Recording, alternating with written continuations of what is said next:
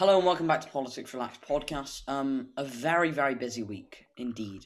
So much to talk about, not that much time. So let's get straight into it. Today we are going to be talking about the disgusting murder of Sarah Everard and the protests that followed. We'll also be talking about the new police bill that Priti Patel has just introduced. And finally, if we get time, we'll talk about the European vaccine rollout and why it stopped. Just turn your camera off. All right, it doesn't matter. We'll power through. I want to start with the disgusting murder of Sarah Everard. I don't think we need to focus on the murder as much because I think we're all in agreement on this. It was absolutely despicable, and we think it's Wayne Couzens currently. Obviously, he hasn't been convicted yet, but he is in court currently. And I believe that he should be arrested and face the full force of the law. And I'm sure everyone agrees with me. There was an absolutely despicable murder, and that's why we're more going to be talking about the aftermath on social media. For example, the many, many women that have come out with testimonies, the hashtag not all men trend, and also the protest, of course, we will focus on. So would anybody like to start on any of those points, really, and then I suppose we'll just get into discussion about it. Daniel. Well, I was, basically in the last few days, my entire Instagram stories has been flooded by, girls blaming men for, these sadistic murders, and what I think is, the matter with this is that, both sides have become so polarized over women's safety, and I think that it's neither men's fault or women's fault that this is happening. I think it's rapists and murderers' fault. And I don't think the two sides have become so extreme in their messaging. It's just the only thing that matters is women and girls' safety. Can you expand on that point a bit more? Because it was very much like, oh, women are posting things that are saying all men are bad. Can you give an example for just expand? Well, the educate your son and don't protect your daughter. Or something, and it's just a bit of a it's not all men, but it's enough men. It's like a very small percentage of men who do these crimes. Well, it's 97% of women have been sexually harassed, according to a study first published in The Guardian. Yeah, but that's not 97% of men committing those crimes, is it? No, but it obviously shows. Yes, we all know the statistics going around. It's not yes, it's 97% of women who face sexual harassment. It's not 97% of men who have done those, things. To me, that shows that there is enough men. I don't know if it is the same for you. But on addressing your main point, which was it's just polarizing and it's blaming all men, I want to find an example of where they blame all men. For example, you bring up the point of educate your sons. Well, we should be educating every single person on consent and on how to treat people with kindness and respect. And we already... Why should we why are you disagreeing with that? That's all it is saying. Respond, yeah. I'm not disagreeing with that. I'm saying that we already teach men about consent, and we already teach men about these crimes. There's always going to be a very, very, very small percentage of men who commit these crimes, but it's a very small percentage, and it's none of our fault here. I bet none of us know somebody who has committed one of those crimes. Well, I'm going to move on in just a second, but 97% is the figure that I'll just repeat again, because it's obviously not working, because 97% of women have been sexually harassed, and misogyny is still obviously a problem. If you've been reading some of the testimonies that have been coming out of this, then I'm sure you'll agree this is still a huge problem. Tommy? I've made this point very clear when I've been debating the 97% statistic. It's, of course, filed under sexual harassment, not sexual assault, which verbal does fall under. And I don't think verbal harassment should fall under that 97% bracket. Obviously, I think it's being used as a fear or panic tactic, I guess you could say. There's a law which states that the victim can choose whether it was harassment, which can drive the figures significantly up. And in 2000, we saw that 5% said they have been harassed at some point in their life, which 5% is still not a good figure. But I don't see how 5% can jump to 97% in 20 years, because there's been no, in fact, there's been less from what we've probably been seeing and teaching in our modern day, less of these crimes being committed. So I don't see how it can take such a high jump. I ask where you get those statistics from because I've got one from Rape Crisis here that says it's 20% for women and 4% for men. So I'd ask where you got those statistics, and also where's this law? Sorry, that a law. You say a law that women decide what sexual harassment. Where's this law? Sorry, is it America or UK law? I believe it's UK. And do you have any more information, or is it just like women decide what the law is when they choose? Like, to me, that they don't decide the law, they decide the status of the crime, which I think should be up to a judge or jury, not the actual victim. They can have a say in it, but I think it should be held down to a lawful and an ethical jury. That's a very different point to what you've made, because anybody can, like, we have a system of law where, like, anybody can take people, like, to court, and of course they choose what their crime is filing against, unless it's like a police matter. Cameron. Yeah, well, firstly, I want to say I think it's important that we capitalise on the moment that we've seen at the moment, because what we're seeing now is we are seeing, whether you agree with the statistics that are coming out or not, what we are seeing is women telling clear accounts that they feel uncomfortable with some of the behaviour of some men, and that they feel as though that is having a negative impact on their lives. And clearly, as men, which all of us on this panel are, we are able to make small mentality, behavioural changes to both to us and those surrounding us in society that will help to improve the situation. Because the most important thing, in my view, is that we make sure everyone in society can feel safe on the streets. We need to make sure that both women and men can do that. And it's true to say that we're not going to be able to ever eliminate every single person who wants to commit sexual harassment, but through education, through making sure we've got the right legislation in place, which in my view we do, but also making sure that we've got the prosecutors who are going to actually take these these legal processes and implement them correctly, and make sure the support is there to be provided to victims of this kind of behaviour. If we make sure that we've got all of that in place, we can certainly implement bigger behavioural mentality changes around society. And I think that's the way you've got to look at it, not moaning about certain statistics or whatever. I don't think that's helpful or constructive. 100%. You make a really, really good point there. And I mean, that is a good point. And nobody's saying it's all men, right? I'm not saying it's all men. No one on this panel is saying it's all men. And that is like a really good point. Rajan. Yeah, so obviously everyone's already said that the point of this is that we need more education. But I think as well as BLM, we have to also appreciate that a lot of us are already being educated because there's such a global movement right now. I think we can definitely say that a lot of people have been educated by this. A lot of reach and engagement with all the posts, and we just got to hope that people are reading them and actually engaging with them. I have, and I'm sure a lot of you have, and I think so far it's a good thing that this has become public and global. 100%. All right. I do want to move on now to the protests, because obviously, we saw some of them shocking scenes from Clapham Common, where there was a vigil held for Sarah Everard, and the police are being criticised heavily for their heavy-handed response. So, Tommy. I'm in complete support of the vigil, and I'm not in support of the way that was carried out. I think it is important to show solidarity to the family and to the victim at this time. It's obviously going to be very hard for them. But I think, well, by the letter of the law as well, it was an illegal gathering, I guess you could say. They were denied access by the Supreme Courts, and they went anyway. I don't think that was right.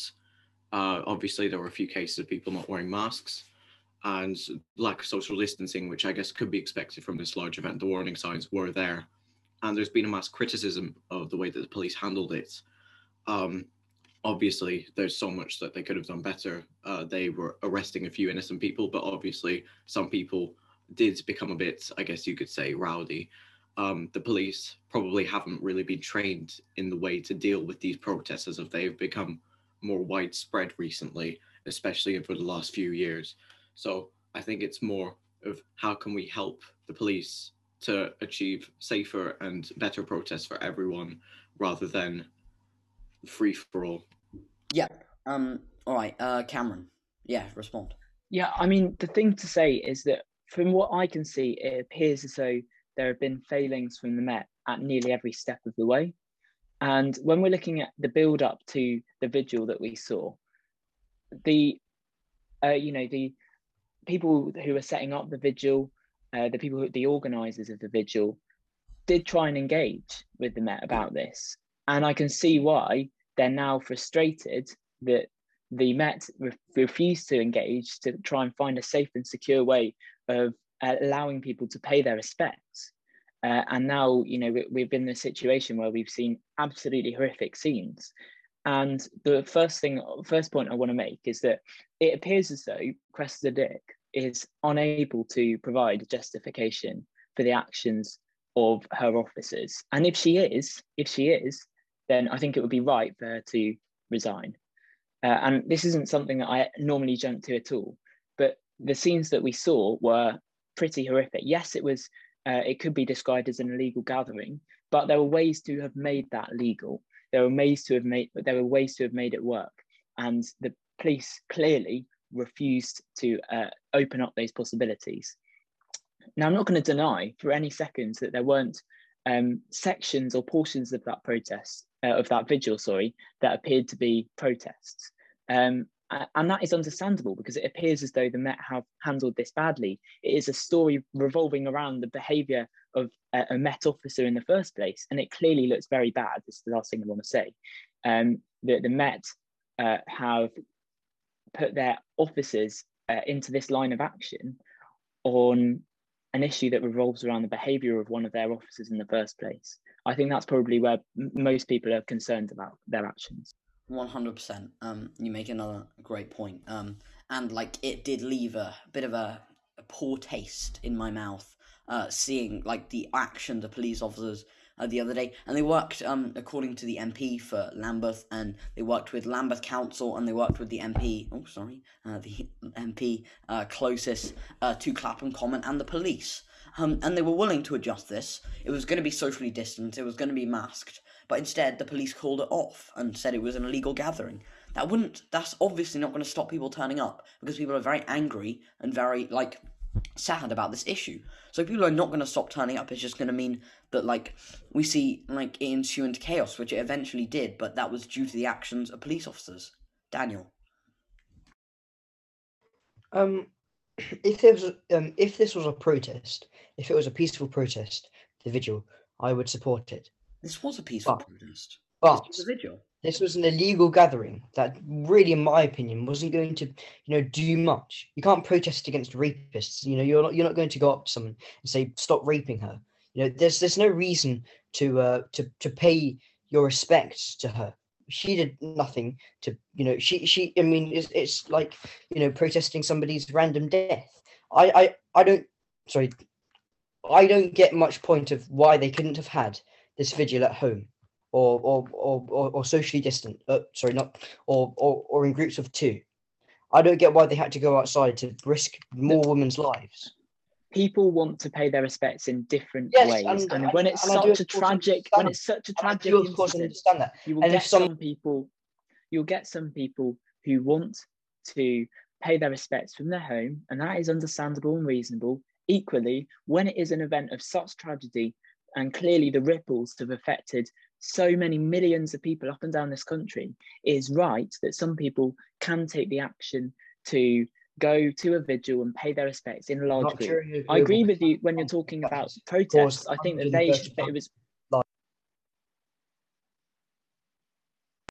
I think there's more important things to do. Sorry, more pay their important respects. things. No, you have got this completely wrong. You have got this situation completely and utterly wrong, No, and I think you should really have a look no, at this no, again.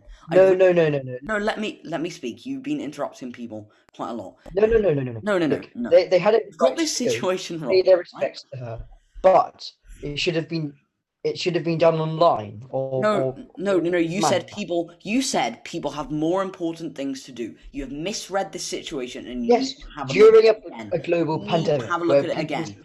You lives are at need. risk. You need to have a look at this again because you obvious. Oh, Caleb has joined us, or is just about to. You obviously need to look at this situation again because a woman has just died at the kind of grips of a police officer. The police, even if this is an illegal gathering, the police should be proportionate in their response. This was a peaceful gathering, and in some places a protest, but in many, even a royal came to pay their respects. So, and I don't know if you would be saying the same thing if it was a group of royals, not socially distancing, paying their respects. And I think you've got this one very wrong. Your response. Mine, okay. Well, they have every right to pay their respects to a woman that was killed in such a vicious manner that, of course, I think the whole female community, well, I think every female Female community. Female. No, this is not just the female community. This should be the male and the female community, and anybody in between. I think every single Everyone woman should and be man banding together on this in issue. this Everyone should country, agree sexual harassment okay, should be yes, eradicated yes, from yes, our society. And you said people yes, have but more we're going to be important able, things to do. What do people yeah, have more important than paying their respects to a woman who has the died? more important thing they have to do is to stay home and protect lives while a Okay, global pandemic is going on. we've They have every right to pay their respects to her, but it should have been done online or in a COVID-safe manner. The protest was there to work. I'm going to move on in just a second, but the protest was there to work with the police. They were working with Lambeth Council and they were working with the MP. They were ready to kind of cooperate. Sorry about that. To cooperate with the police and everyone else to make this as COVID secure as possible. This is a catalyst for change, this moment. And we need people to be gathering. Maybe they can be socially distanced, they can be masked, and maybe about 30% of them will have already had the vaccine. And they were willing to work with people. I'm going to move on now, Rajan. Yeah, so quickly, just to pretty much echo and add to what Felix said, there was an opportunity for the protesters to cooperate with the Met, and I think what's really important is to hold to account the powers and the authorities to be, such as Cressida Dick and all the other authorities, because we have seen in the past, so for events of such enormous magnitude, this is not to as a level, but I'm talking about Liverpool winning the Premier League last year. When Liverpool won the Premier League last year, which seems like ages ago, it was a massive event for some people, and it was called as an illegal event, but people showed up anyway, and the police should have seen this, and they should have known, and they would have known 100% that people have shown up, and if they know that people will show up anyways, you can't call it off. You have to cooperate, and you have to ensure, and that's how you create COVID safety, which Daniel was saying. But yeah, thank you. Yeah, 100%. We've also been joined by Justin. He is new to the podcast, so yeah, welcome him. Would anybody like to kind of wrap up on this issue before we move on? I think what Daniel was getting at with the non-COVID safe and the protest manner of it did start as a vigil, and that's what it was intended to be. And I back the organisers and their attempts at cooperation. And it was going to turn sour. I think it was just something that you could have foreseen. I think it was something that was going to be foreseen. I mean, with a protest of this type, Antifa, some of their supporters turned up and they started making it violent. Obviously, we saw it was peaceful, and then I think some more active, I'm not sure how to word it, more pressure-based activists, I guess you could say, turned up, and they didn't come to pay respects. They disrespected it, and they came to to Right. raise a kick. Daniel. I think I could have worded my views better in that in what I said. I think everyone's shocked by what happened to Sarah Everard. I think that she has a she'll go down in history as someone who's killed in the face of something that as a society we should try hard to eradicate. And I think that they have the right to respect her death and to respect her passing. But I think they could, if the Met had worked better with them, they could have made it COVID safe. What a fantastic, totally contradictory point to the prior point. No. It's not. It's the exact same They point. don't really coexist, do they? They don't really coexist. It wasn't. No, it does. My point before was that it should be COVID safe, that they have the right to protest, to respect her passing, and that's exactly what I meant. And the meeting's about to. So yeah, Daniel admitted he's changed his mind, and I'm glad he's changed his mind because he was wrong on this issue. And it's all right to admit you're wrong, which he has done. Let's move on now to the Police Crime and Law Bill, I think it's called. It's got a really long name, but everyone just calls it the Anti-Protest Bill because its job is to restrict protest effectively. The three or four main issues on this are: it gives more power to the state to stop the protests. This applies to moving protests, this applies to all protests, not just moving ones, so people walking along a street. Another thing, it's about disruption. Effectively, the police can stop the protest if it's being disruptive. Another main point is the statues. They've increased the time for defacing statues and other things similar to that. And finally, the government have more power over gypsies and Roma people. But I think we'll more be focusing on the protest aspects of the bill today. You brought a point about statues earlier on about a bill because of the police protecting statues. Personally, in my view, I feel that there's a wide variety of different statues. Some have created large controversy. For example, maybe in the United States, statues of slave owners. But taking this to the UK, last year in Bristol, that statue was torn down illegally. It's a tough topic, but personally, I believe that statues should not just been illegally torn down, because there was a good amount of effort made in creating these statues, and it represents people in history, even though it has its great controversies. So what my view is, if there's a wide range of lots of positives and negatives in that statue of that person, there should be a plaque acknowledging the good points and the bad points of what that person did. But personally, I don't believe people should just go illegally tearing down statues. Thank you. Do you support Priti Patel's measures to change a law from 3 months to 10 years on defacing or destroying statues? Can now be a maximum sentence of 10 years. Do you support that? Not exactly 10 years. About a year would be better. Maybe that, in my view, that's probably a little too extreme, taking that measure. Okay. Let's see. Everyone has points. Daniel. Well, I was quite shocked when I first saw this new bill. I think it's restricting individuals' rights to freedom of speech, freedom of opinions, and freedom to express those opinions. And I cannot believe that in a country like ours, we've done this. I mean, you can get 10 years for damaging a statue when you can get 5 for raping someone. So I believe that it's just a ridiculous bill. Yeah. Even though I agree with your point completely. Yeah. So okay, Daniel. Yeah, what Daniel says. 10 years for defacing a statue, but 5 years for rape. I mean, it's a bit questionable. Obviously, it says a maximum of up to 10 years. So it obviously depends on the nature. If someone completely toppled or destroyed completely the statue of, for example, Winston Churchill, I guess that would probably bring a higher sentence, but its minor statues probably wouldn't be as affected. Who else? Who else has got a point? Tommy. On the statues point, I think that all statues have some meaning. Obviously, Hitler statues probably wouldn't be as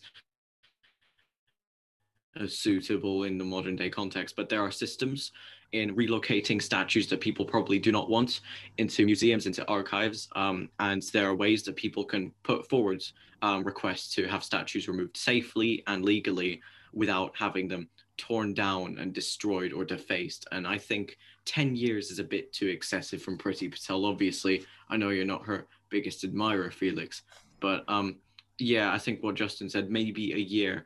But honestly, yeah, it does depend so much on the context, the nature of the statue, and the type of way it was destroyed. Well, look, the first thing I want to say is that obviously it's been widely kind of criticised that the maximum sentence for tearing down statues is 10 years, yet the minimum sentence for rape is 5. But I think you've got to really take into account the bounds here. So actually, the maximum sentence for rape is life imprisonment, and the maximum sentence for tearing down a statue is 10 years. And that's obviously a massive difference in the harshness of sentences. I do think that we've got to go further with our current sentencing for rape crimes. But the other thing we've got to do is make it easier for women to report those crimes. But I want to talk a bit more about the bill, actually, because there was actually, in my view, a lot of good things in this bill. Firstly, increasing the maximum sentence for child murderers. I think everyone can agree that's good. Further protecting women and children from sexual abuse, preventing the early release of dangerous offenders, increasing the maximum sentence for assaulting emergency workers, introducing life sentences for killer drivers, and of course, in my view, protecting our war memorials is important. We don't want really such important statues and historical momentums to be completely ruined by riots, as an example. And I want to talk about the protests finally as well, because obviously this has been another thing that's been so widely reported. Now, I mean, it's difficult because I am a believer in free speech, and of course, I think that freedom of protest and the ability to protest is a fundamental part of our democracy. But I can really understand where the government are going with this, because the first duty of a government is to protect its citizens and communities. And we've seen more often more violent protests, failing to comply with regulations and the law, and actually forcing the government into action to protect its citizens and communities. And what this bill enables is it protects the police and other emergency workers. It gives them better well-being services, and it also gives them the tools needed to tackle crimes and disorder. And I think that's important, because what we're seeing now is more disruptive protests that are, firstly, they are stopping people from working, ordinary working people from getting to their jobs, to make their livelihoods, to sustain their families. And the second thing is that they can actually risk the health and well-being of communities. And so it's right that actually we have increased powers to police, because, for example, Cressida Dick, who I've already said in this podcast I'm not a massive fan of, she actually said that her police force didn't have anywhere near enough power to deal with some of the violent and disruptive Extinction Rebellion protests that occurred in 2019. And whether you like it or not, she is a professional. She knows what she's talking about. So my view's clear on this, which is that overall the bill introduces a lot of important stuff. I think on the rape issue, it needs to go a little bit further in the future, but that's separate legislation altogether, in my view. So to continue on what Cameron was saying, what the bill states is that only serious disruption will be intervened in, which does not include peaceful vigils and peaceful protests. A protest that causes serious disruption, it's not for ones that like just distracting people in a nearby office. Examples of something for serious disruption would be blocking bridges and roads, stopping pedestrians and traffic, And also we saw last year a lot of trains being blocked, people being glued to buses. That's the sort of thing where serious disruption must be intervened into, and that's why this bill has been created, to give the power for police to intervene in these matters. The problem with protesting is all well and good, but the problem that the government have identified is that when protests have a possibility to affect lives, that's where the line is drawn, and that's where the bill has been introduced, and that's why it has been introduced. You've very much nicely skirted around the main issue, because like as of yet, like protests that can disrupt traffic can be stopped by the police. They already have those powers in place. If people are gluing on to like structures or are stopping traffic, the police already have the powers to deal with this. This is the worry. Like, and I agree. Like, child murderers should get longer sentences, and everything Cameron listed there, I agree with, and I would love to put that into law, and I'm happy that that's in the bill. But my worries with the bill lie in the abuse of power that is very easy to come from this. Just because I personally would not trust Priti Patel with, like, closing down protests. She once said on LBC she doesn't believe in protest. So that's my worry. This could be an abuse of power because of the vagueness of this bill. The bill is very vague on the points, for example, loudness. Protest becoming too loud. That can be defined by any metric by the Home Secretary. Home Secretary Priti Patel, who does not agree with protests, has the power to stop a protest because it is too loud. And also, this could mean basically the government can stop protests that they don't agree with. And protests are there to be annoying. They're there to be loud, and they're there to create change. And if people are being silenced, they are literally being silenced because they cannot make too much noise. And that is that's my problem with the bill. No, but can I just respond quickly, just very quickly, to the point you just made? Because you're saying that this gives the government more power to deal with whatever protests they want to, and that's not strictly speaking true. What the bill actually allows is it gives the police the power to do that. And the Home protects the Secretary, public and by Home giving the Secretary. police the tools needed And to the Home tackle Secretary. crime You're and forgetting the Home disorder. Secretary. You're skirting around this issue again. No, The Home because Secretary- it's not because it's police forces. No. That's what's The Home specified in the bill. Secretary can define what is too loud. That is what it says in the bill. The Home Secretary can define what that is.